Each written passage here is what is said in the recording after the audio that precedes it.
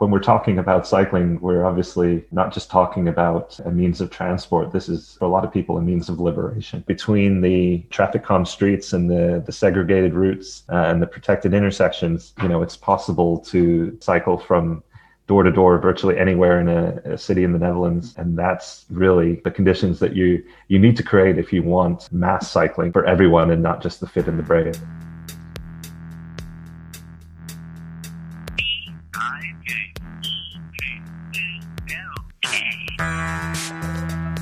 Today we are talking to Chris Bruntlett from the Dutch Cycling Embassy, which offers resources and information to create a bicycle-friendly world.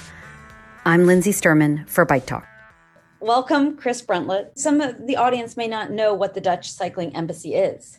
We're an organization that's been around for about 10 years. We were actually started by the national government here in the Netherlands that was, at the time, they were just overwhelmed with incoming requests from other governments because they had this reputation as being a great cycling country, and as other countries were looking to implement similar measures, they were asking the Dutch about policy, infrastructure, to come for study tours. Media wanted to speak to people, and so they set up this external organization to specifically handle these requests. And then represent the various organizations and consultancies that work in the field of cycling and help them connect with markets and municipal governments overseas to export all this knowledge and expertise that exists here, because the Dutch have been doing this for a very long time, and they've kind of figured out what works and what doesn't work, and they're in a position now to help the rest of the world become more bicycle friendly. The Dutch, in their very nature, aren't the types to say they're the best at something. They're not going to boast or pat themselves on the back, and sometimes maybe they need a little bit of a nudge to say, hey, we are the best in the world at this, and we should be proud of that, and we should be selling it as an export product, as we do with water management here, with all these fields that the Dutch are experts in. We need to view cycling as another important and economically viable export product that they can take around the world and sell to help cities achieve the same levels of success. Have they exported it to cities where you feel like it's happening? Yes, but it's as we often stress, it's a decades-long journey. It's a multi-generational journey. Nothing's going to happen overnight. But in the book that I co-authored with my wife Melissa, we actually highlight 10 cities in America and Canada that have learned from the Dutch and have gotten started on their own journeys. These are the usual suspects, Seattle, New York, but also less likely places like Austin, Texas, Atlanta, that have taken inspiration from what Dutch cities do and gotten started. And they are many years away from the double-digit mode shares that the bicycle enjoys here, but they've got a plan, a very concrete long-term plan that's largely been embraced by the public and the politicians. And they've also secured the funding for the most part, and now are in the position where they're building it literally cycle track by cycle track with a long-term vision to maybe not get 50% of all trips made by bicycle as are made here in Delft, but 15 or 20%, which I think is more manageable in a fairly car-dominated US context, in a more sprawling context, but also using cycling to combine with public transport and just give people options, because unfortunately in a lot of places the car is the only option. When you look at the cities in America, like New York, are there cities that you feel like can totally do this? And are there cities you feel like it's hopeless? That's a great question. Again, it's not copying Amsterdam or becoming Amsterdam. It's just taking inspiration from Amsterdam to make your city a better place and giving people choice in their mobility options. So as I was saying with Atlanta, it's not just a matter of building cycling infrastructure, but combining the cycling with the bus network and the train network there to create this multimodal system. So even in a place like Atlanta, it's possible to build more cycling into the city. It may not be the same levels as elsewhere in the world, but it's certainly a viable option. And it's perhaps even easier in places like that because they have so much space on their streets. And it really just comes down to how you allocate the space on your streets. Fortunately, a lot of US cities have these giant 6 or 8 lane boulevards where they do have space for cycling, but they need the political will and the public will to actually start. Starting is often perhaps the most difficult part. How do you find the best way to allay people's fears and misbeliefs and to break through? Yeah, we always used to joke that it was, what it would take for the widespread adoption of Dutch style infrastructure was getting everybody in that city a plane ticket to the Netherlands to experience it firsthand. And I mean, on a more serious note, we do host these study tours that are really strategically aligned to get key decision makers, city councilors, even mayors within that city organization to come here and not just learn technically how to do it, but to just see how a city works when a significant portion of the trip are made by bicycle. This was all pre-COVID, of course, and I think one thing that we've seen with the Corona crisis is suddenly people have experienced their streets outside their front door at a completely different level. The noise, the stress levels, the ability to just talk to your neighbors and take a physically distanced walk or a bike ride without the threat of huge volumes of cars and moving at high speeds. So people have gotten a taste of that now, what their city and their streets can function like, can feel like. And even with the proliferation of outdoor dining districts, the transformation of some of these streets and parking lots and parking spaces into terraces and patios, well, a lot of these US cities kind of have a European flavor, a European feel to them. And the trick, of course, is always turning that latent demand and that thing that people are experiencing into permanent change. And right now, what we're working on, albeit mostly digitally, is webinars and digital learning and workshops to help cities come up with strategies to make some of these temporary measures more permanent and capture some of that momentum that's been created from the coronavirus. And it's obviously a terrible situation, and the economy is going to take a long time to recover, and endless people have suffered in terms of their health. But it's really challenged us to look at our cities and our streets specifically and ask very important questions about the allocation of space and who should they work for. And we hope that this is the start of a transformation process of our cities to make them just more pleasant places to live. If people in Los Angeles wanted to make a city where at least some people could bike, are there best practices around that? Absolutely. Yeah. And I think at the very beginning, it's important to stress that it's not black and white. We're not expecting everyone to switch to the bicycle for every journey that they take.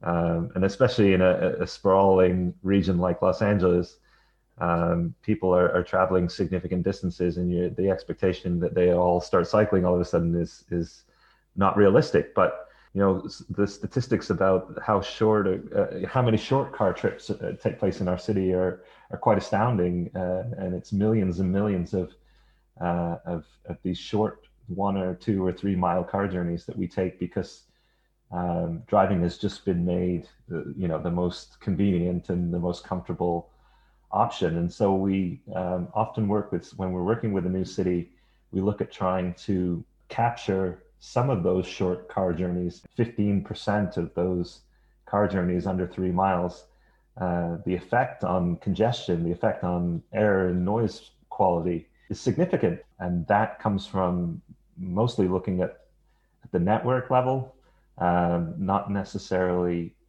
in designing individual cycle routes one at a time.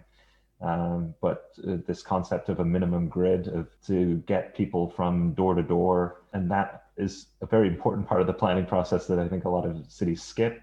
But coming up with a vision of where you want to be 10, 20, 30 years from now, and then selling this to the public as a way of increasing choice, increasing affordability, livability, sustainability, all these things that our cities are grappling with. Cycling just happens to be one of the answers to a lot of these really difficult 21st century challenges. What do you find the most persuasive arguments?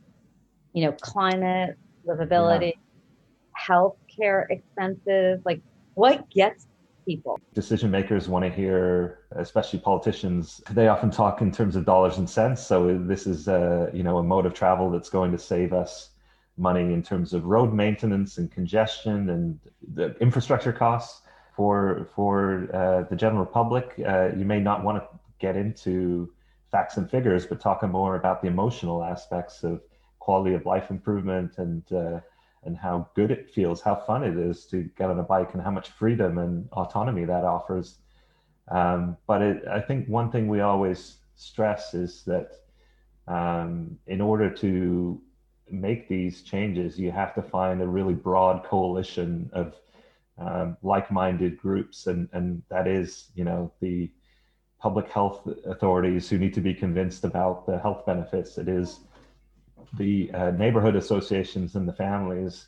It may be any number of groups that all have their own separate levels of interest and expertise, but they can usually be brought under this big umbrella of building a more livable city, and that's when you really see that the changes can be made. That's so interesting. And are there raw numbers that you guys talk about in terms of healthcare dollars saved? Obviously, there's climate. I mean, around poverty. Are there raw numbers that resonate with elected officials? Yeah, so one of the members of the Dutch Cycling Embassy, it's a research agency called Decisio, and they're based in Amsterdam. And they do this really interesting kind of social cost benefit analysis around a cycling plan or a cycling project. And they look at, it's usually here in Europe, for every every euro that's invested in cycling, what are the returns on that investment in terms of health benefits, reduction in congestion, increase in productivity. Yeah, I mean, it varies from city to city, but we often talk about a return on investment of 20 to 30 euros for every single euro that's invested. And it's really remarkable when you're talking about how little how little money these projects cost. I mean, the big Hovenring suspended cycling roundabout that was built in Eindhoven a number of years ago, that is just like this amazing piece of cycling infrastructure that hovers over the intersection and has become an icon for this city. Was built for about 5 million euros, which is, the rounding error on a big motorway project. And yet when you think about all the benefits, the economic benefits it's brought to that region, it's very difficult to think of it as just a cost to that city, because it's brought them so much more in terms of attention and economic development, and it's helped them brand their city as a really progressive place for businesses to set up and to attract talent to come and work in their city. So I think, there's many economic arguments that could be made, and especially as we look forward into a post-corona world, as we try to stimulate an economic recovery, a Green New Deal, if you will.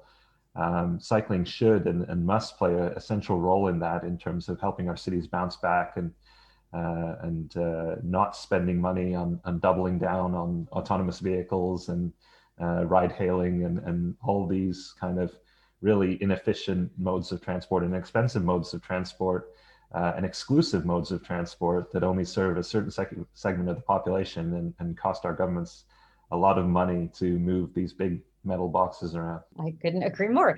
So say the name of the group again. Decisio, Decisio, and I can certainly send you some links to the studies that they've done. For example, and this is one of the more powerful examples, did a study for the Italian national government right when the coronavirus hit, and the Italian government was interested in learning what the impact of Corona would be on their streets in terms of all these people that were no longer using public transportation. They were scared or dissuaded by the threat of transmission to not take the bus or the tram or the train.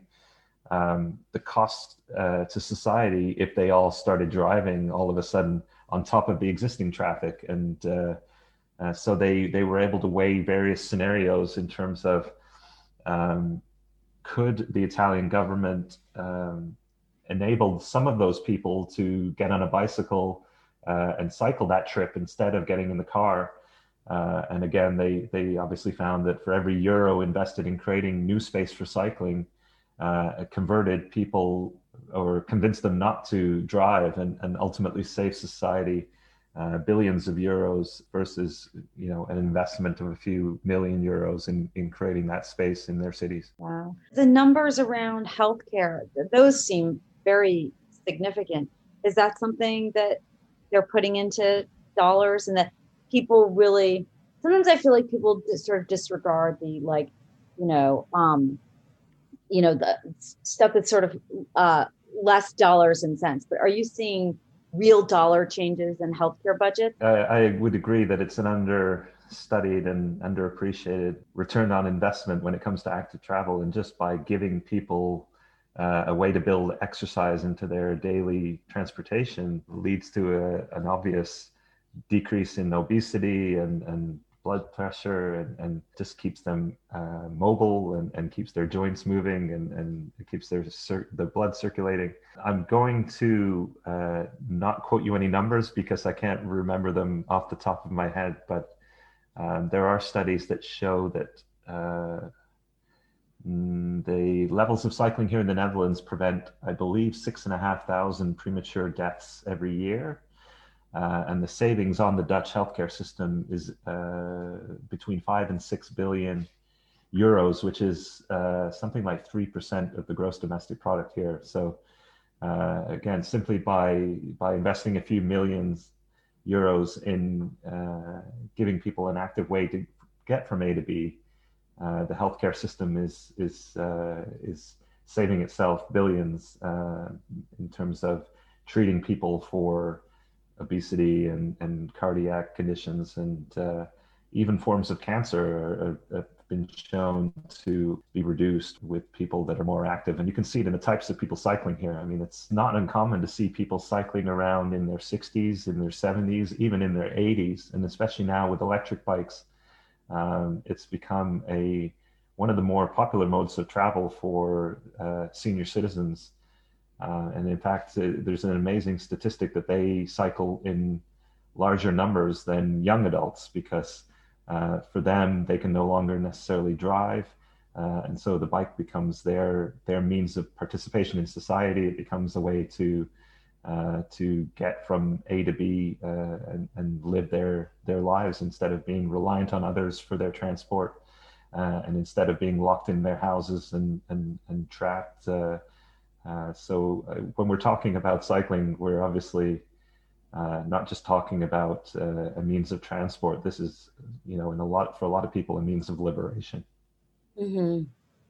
Do you find that the argument that everybody will get in shape, that it'll, it's a great alternative to going to the gym, is that something that hooks people? Yeah, not necessarily. I mean, I think there is still this conflation between cycling for sport and cycling for transport. And one thing we tend to stress is that you don't have to be physically fit to get on a bicycle, and it definitely doesn't necessarily involve a change of clothes and a shower and losing all this sweat. It can be done with the right bicycle under the right conditions. Just like, no more strenuous than walking. We often refer to it as walking with wheels. So there's certainly, I think, important to stress the difference between getting physical activity and building that activity in your day-to-day lives and exercise, this perhaps more strenuous way. And certainly you can, if you want to, ride a racing bike and ride it fast and get your heart pumping. And the infrastructure is built for all kinds of different users. But we find here that for the most part, people tend to take it slow, take it easy, and wear whatever they happen to be wearing. And they certainly don't think of it as exercise or physical activity, even though they are inadvertently getting some. Tell us about what's happening in Paris. Do you have insight into what triggered why Mayor Anne Hidalgo got sort of, passionate about this? Yeah, well, I think Paris is one of those cities that we'll point to when we hear that it takes too long or it's too hard or cities have to remain the way they always were, because its transformation has been really quick and really inspiring. And it's just proof that if you have the right leadership in place, you can really make changes in a very rapid time. And I think, it seems every week there's a new story coming out about a transformational project that they're planning, removing parking now, turning the Champs-Élysées into a linear park. And the videos and the photos of streets packed with cyclists, it's really been something to watch. And they have, for the most part, done this with a relatively small budget, but large amounts of political will. And I think it just proves that there are very few technical barriers to becoming a cycling city. It's almost entirely cultural and political, and we have to demand more from our elected officials and make sure that they are supported in making these changes. And Anne Hidalgo herself proved immensely popular. She was just reelected for a second term with, I think, 60-something% of the vote, which helps us make this argument that there may be a few angry voices, vocal critics out there that are resisting change, but for the most part, the electorate, the people who vote, may not be tweeting their support or attending public hearings or out there advocating for other choices, but they will vote for you if you put your neck on the line and try to make change, because the status quo is very seductive, I think, for elected officials. But we're seeing the cities that are really transforming themselves are ones that are willing to be brave and try something new. Have you seen it? I mean, there's the Anne Hidalgo model of change where it's somebody who is a passionate leader, as you say, like uses all their political will. Is it ever the opposite, where it's the people who rise up and demand it? Yeah, it's kind of the best case scenario is obviously both, but yeah, it's I think I fail to think of an example where change hasn't been made without the appetite at the political level, because ultimately they are the ones that make these decisions and get the ball rolling. Having said all that, it's there are certain things that a city can do to bypass the political process, whether it's creating a long-term vision, codifying some of these changes to make sure they're written in design guidelines and part of design standards that don't necessarily require a politician to vote on them or support them. But I mean, I think history has shown that not only do people have to demand change, and even here in the Netherlands in the 1970s, the Stop de Kindermoord movement, which arose, that translates to Stop Child Murder, by the way, in English from Dutch, was a group of mothers and concerned parents that were seeing the rising death toll in Dutch cities, protesting against it, seeing their neighborhoods being turned into NASCAR tracks, for lack of a better expression. And not only did they go out on the streets and demand change, but they organized themselves, they aligned with other groups, and they, supported politicians that were willing and able to do this and take their cities in a different direction. So I think if anything, the protests, the grassroots movements, they do have to organize themselves and make sure they are represented at the political level. Mm-hmm. Did that happen in Paris, or was it really from the top? Yeah, to be honest, I don't know too much about that specific site, part of the world, but my understanding is it was a fairly top-down approach. Um, I don't think Parisians were out there on the streets, protesting the dominance of cars. But I mean, if you've visited there lately, I think you can, as soon as you step off of a metro station, you can understand the problem with the honking cars and the roaring engines and it's actually, a few years ago, it was the second noisiest city in Europe in terms of the levels of noise pollution.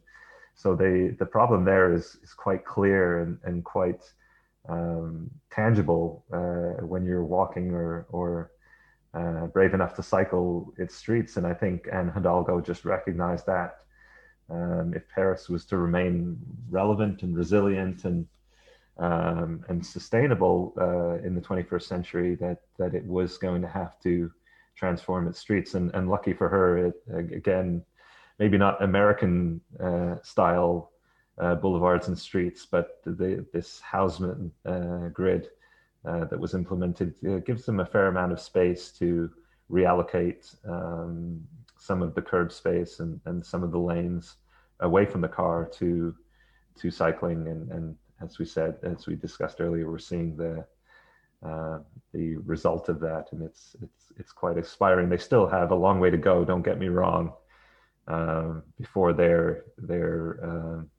you're seeing young children on the streets of Paris cycling. But I think now they're at a real tipping point, a point where the momentum is there, but they really need to now start taking the next steps in terms of making their city work for 8-year-olds and 80-year-olds. And to get there, do you really just need a protected bike lane everywhere? This is going to be an unpopular statement, but the short answer is no. But there is nuance and a lot of conditions there. The Dutch approach has always been to segregate where necessary, but mix traffic where possible. And the attitude is such that if the speed and volume of cars can be reduced to an acceptable level, that is 30 kilometers per hour, 20 miles per hour, and no more than, I think, 500 to 1,000 cars per day on that particular street, then it's deemed that mixing cars and bikes is acceptable.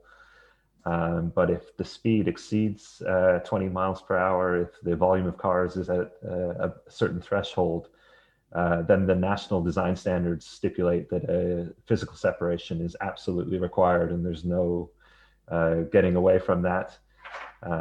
So there are, but it's always context specific, and they have this really great set of national guidelines from the Crow Manual, which this really amazing book that was written in the 1990s and dictates every street design process, redesign process, to make sure that it works not just for the cyclists, but the pedestrians and the public transportation system and everybody who's using that street. And also the intersections. And I think this is another really important point and worth stressing, is that intersections are quite complicated and difficult, but they are where a lot of the collisions occur. And unfortunately, a lot of American cities give up at the intersection and say, oh, it's too complicated, it's too difficult. We'll make the protected segregated bike lane stop at the intersection, and they just kind of throw the cyclist into no man's land for a significant portion, and the Netherlands has protected this idea of a protected intersection where there are curb bulb outs at the corners that protect the cyclists that are waiting and force turning traffic to do a 90-degree turn and make eye contact and actually see the cyclist.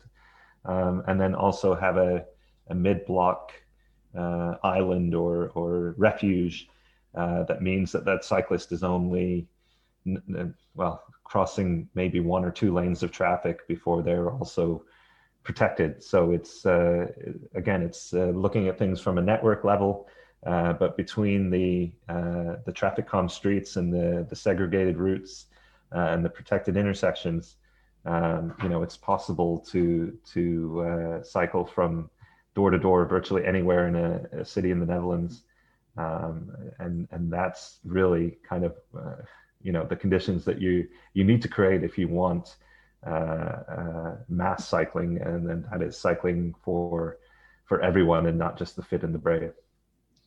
In the big anxiety in LA is that putting in bike lanes will slow down the traffic, and we're so traumatized by traffic in LA that people can't bear the thought. Do you have guidelines around how do you, because honestly, the conundrum is you sort of want to slow down the traffic, but you also want people to get where they need to go and not be afraid and not be stuck. You put in a bike lane and everyone's stuck in traffic. We can all predict what the outcome is going to be.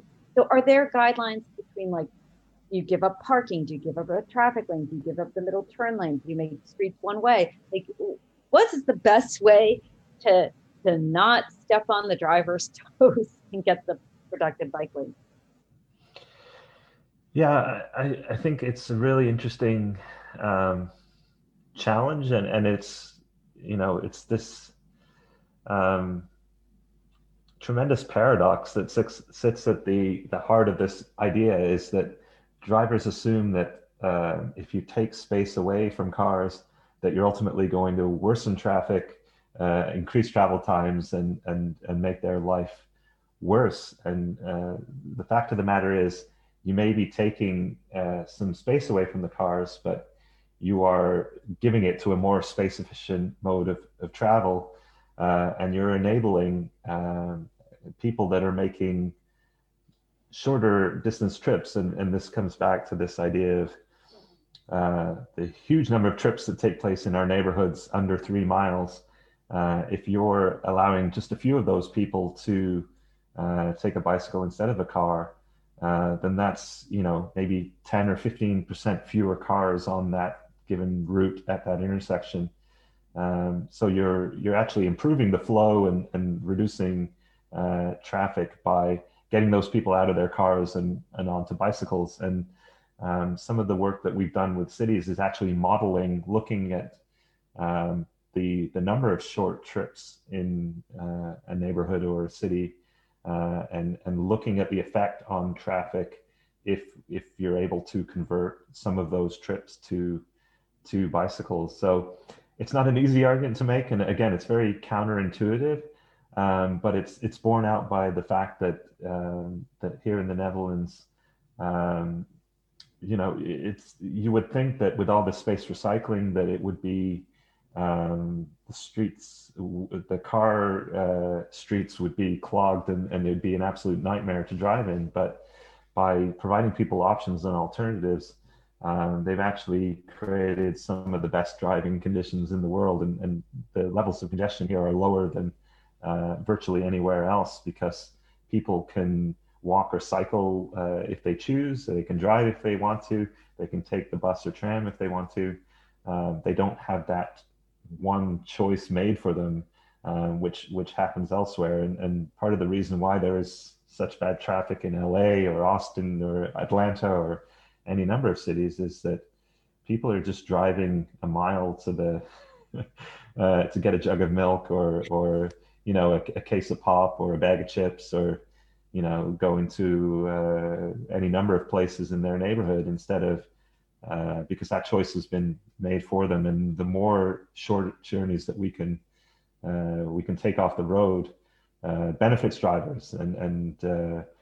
So I think we can frame this discussion that creating space for cycling is actually a way to improve travel times, to reduce congestion, and is a gift to people who want to drive and people who need to drive. I love that expression, the best driving conditions in the world. Yeah. Yeah. It's almost like an advertisement. Like, if you want this, if people want, right? Of course I want best driving conditions. Yeah, well, and inversely, we've tried this situation where we just keep widening streets and building more parking and supersizing everything, but we quickly learned that the congestion levels come back the moment you widen the street because it attracts new trips, it induces new car trips. So you can never actually build your way out of congestion.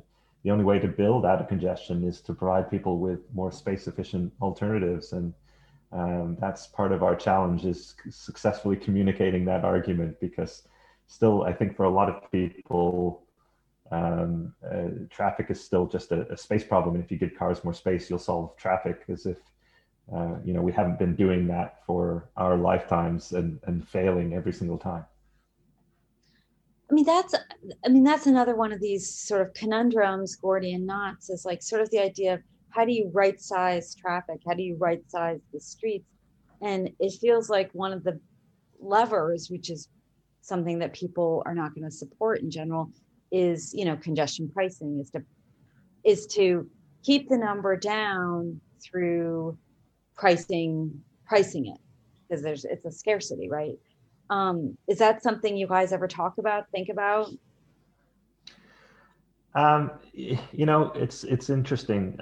Congestion pricing is not something that's ever been applied here in the Netherlands, and in fact, every time it gets brought up, the politicians immediately dismiss it as not viable or applicable, as if Dutch drivers will revolt and suddenly vote them all out of office. But I think they've taken a more nuanced approach here. In a lot of city centers, they simply institute a policy that designates them as low car. So cars aren't completely banned, but there are either bollards or cameras set up at certain parts around the perimeter of the city. And the only people that are able to access the city are the residents or the businesses that need freight or services.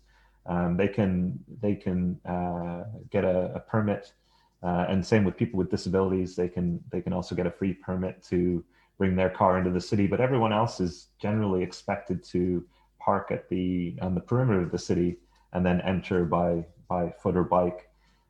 So there's no charge per se for entering the city center, but it's more enforced through these softer measures that make sure that people aren't driving through the city.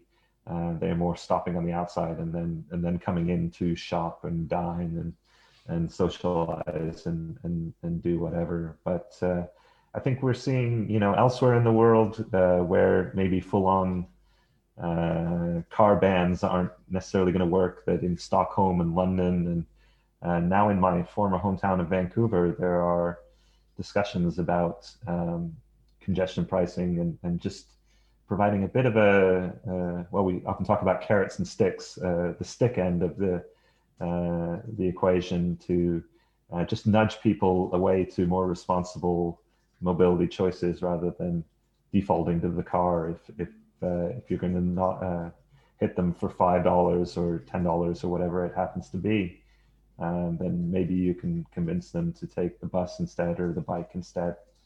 And those that can afford it will afford it. But in London and Stockholm, I think you've seen that initially there's a lot of resistance, as there always is with these measures. But once they start getting implemented, people embrace them, and they see that it's ultimately about making a better city and making a better city center where people will flock and spend their money and socialize with each other, because cars don't spend money, people do.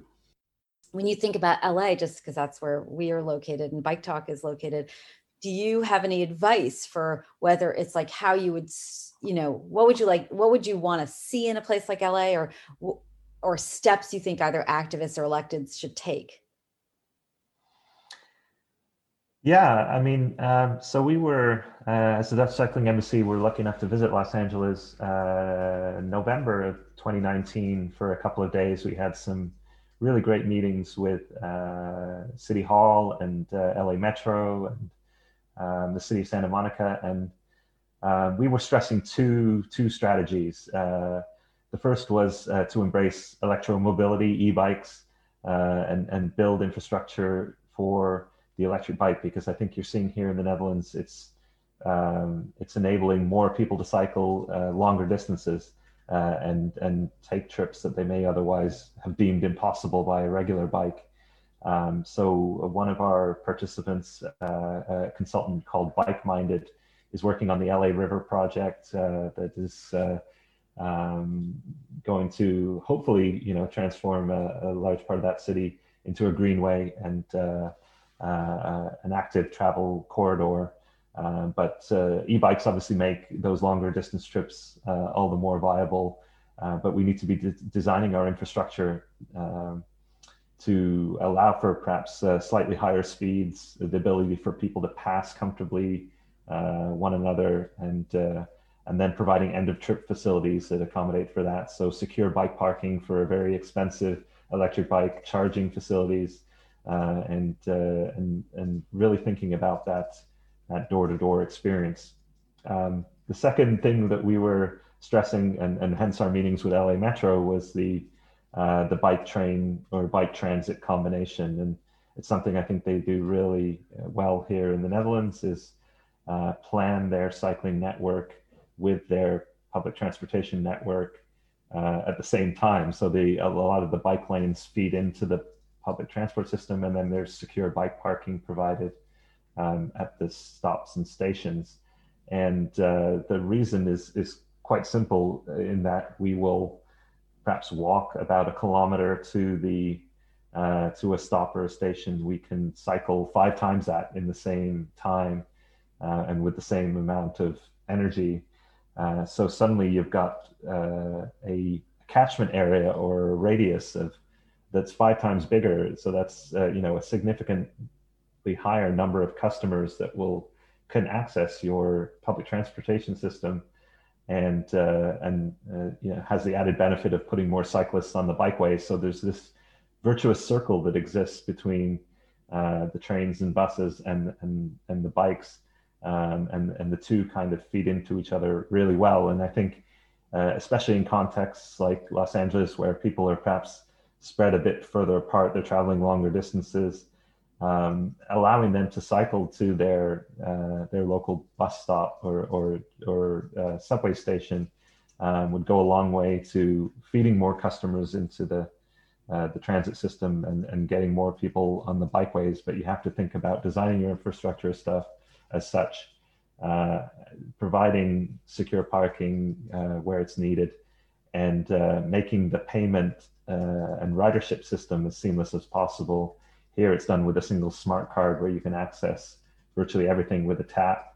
And I know, in fact, actually the LA Metro was the first in North America to allow people to pay for the bike share system with their tap cards. So there are a lot of things that we can do to create more multimodal cities. Again, it's not just about cycling.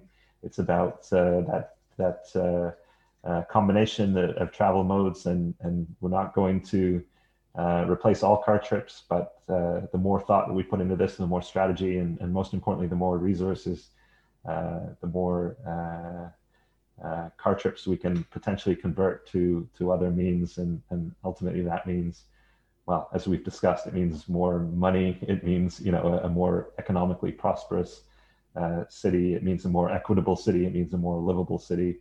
And everybody benefits, whether they get on a bike or not. This is so amazing. Could you imagine in LA with every street has a bike lane, not over the hill, nothing crazy, but, down, I mean, I don't know how well you know LA, but downtown to Santa Monica, And or could you imagine the beach cities being a fully networked Amsterdam, and the rest of the city, does what the rest of the city does? Most definitely, yeah. I mean, I think this um, when you look at these giant arterial roads that exist, there's so much space there, and as we were discussing, it doesn't require very much to just create a little bit of space for cycling. There's going to be pushback. There's going to be controversy. It's inevitable. But you do need elected officials that are going to be able to push through that and make it happen. And yeah, I mean, there's, as we often like to point out, I mean, we hear all the time that cycling cities only work in flat places. They only work in sunny places. They only work in places with lots of space.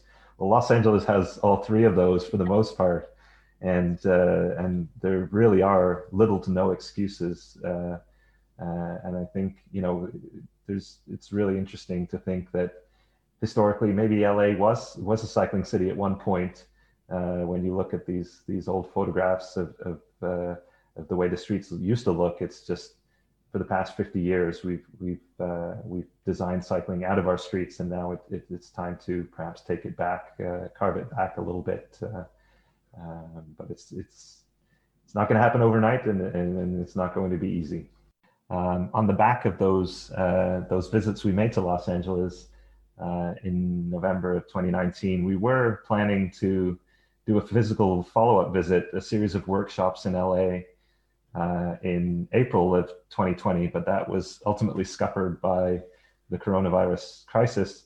So we're going ahead with some actual digital workshops in the next few weeks, one for San Francisco, one for Seattle and Portland, but also one for the greater Los Angeles area. And that takes place on January the 28th. It's a Thursday morning at 9 a.m. And we have 12 different organizations from the Netherlands that are going to be participating, including some of the universities, the ProRail, which is the national rail service here, CROW, which was the manual that I had mentioned, the design manual, Bike Minded, which is one of the consultants I mentioned. So we have a number of breakout sessions planned, and in the hope that we can at least get this conversation started in Los Angeles and perhaps do a physical workshop there, maybe not in 2021, but 2022. So I would direct people to our website, dutchcycling.nl, if they'd like to register. It's completely free, or else check out our social media feeds. We are Dutch Cycling Embassy on Facebook, Twitter, LinkedIn, Instagram, and you can find the link there for registration. Who would be the right people who would want to come to this? Yeah, we've left it open to virtually anybody that's interested, but we're really targeting elected officials, engineers and transport planners that are working at municipalities, private consultants that happen to be interested in cycling and working on cycling projects, but also activists and advocates that are interested in learning more. We've left it quite open, but I think at last I checked, we had about 100 people registered. So it's going to be quite a big group, and hopefully, we can start a conversation that continues moving forward. Thank you so much. It was so great to talk to you. Thanks for listening to this episode of Bike Talk. If you want to hear more, go to kpfk.org, navigate to programs, and choose Bike Talk. On the Bike Talk page, click on the archives link to play or download shows posted in the last 4 months. Go to biketalk.com and copy or click on the RSS link to subscribe. Our Twitter handle is BikeTalkPFK. On Facebook, we are Bike Talk. You can become friends and join our group.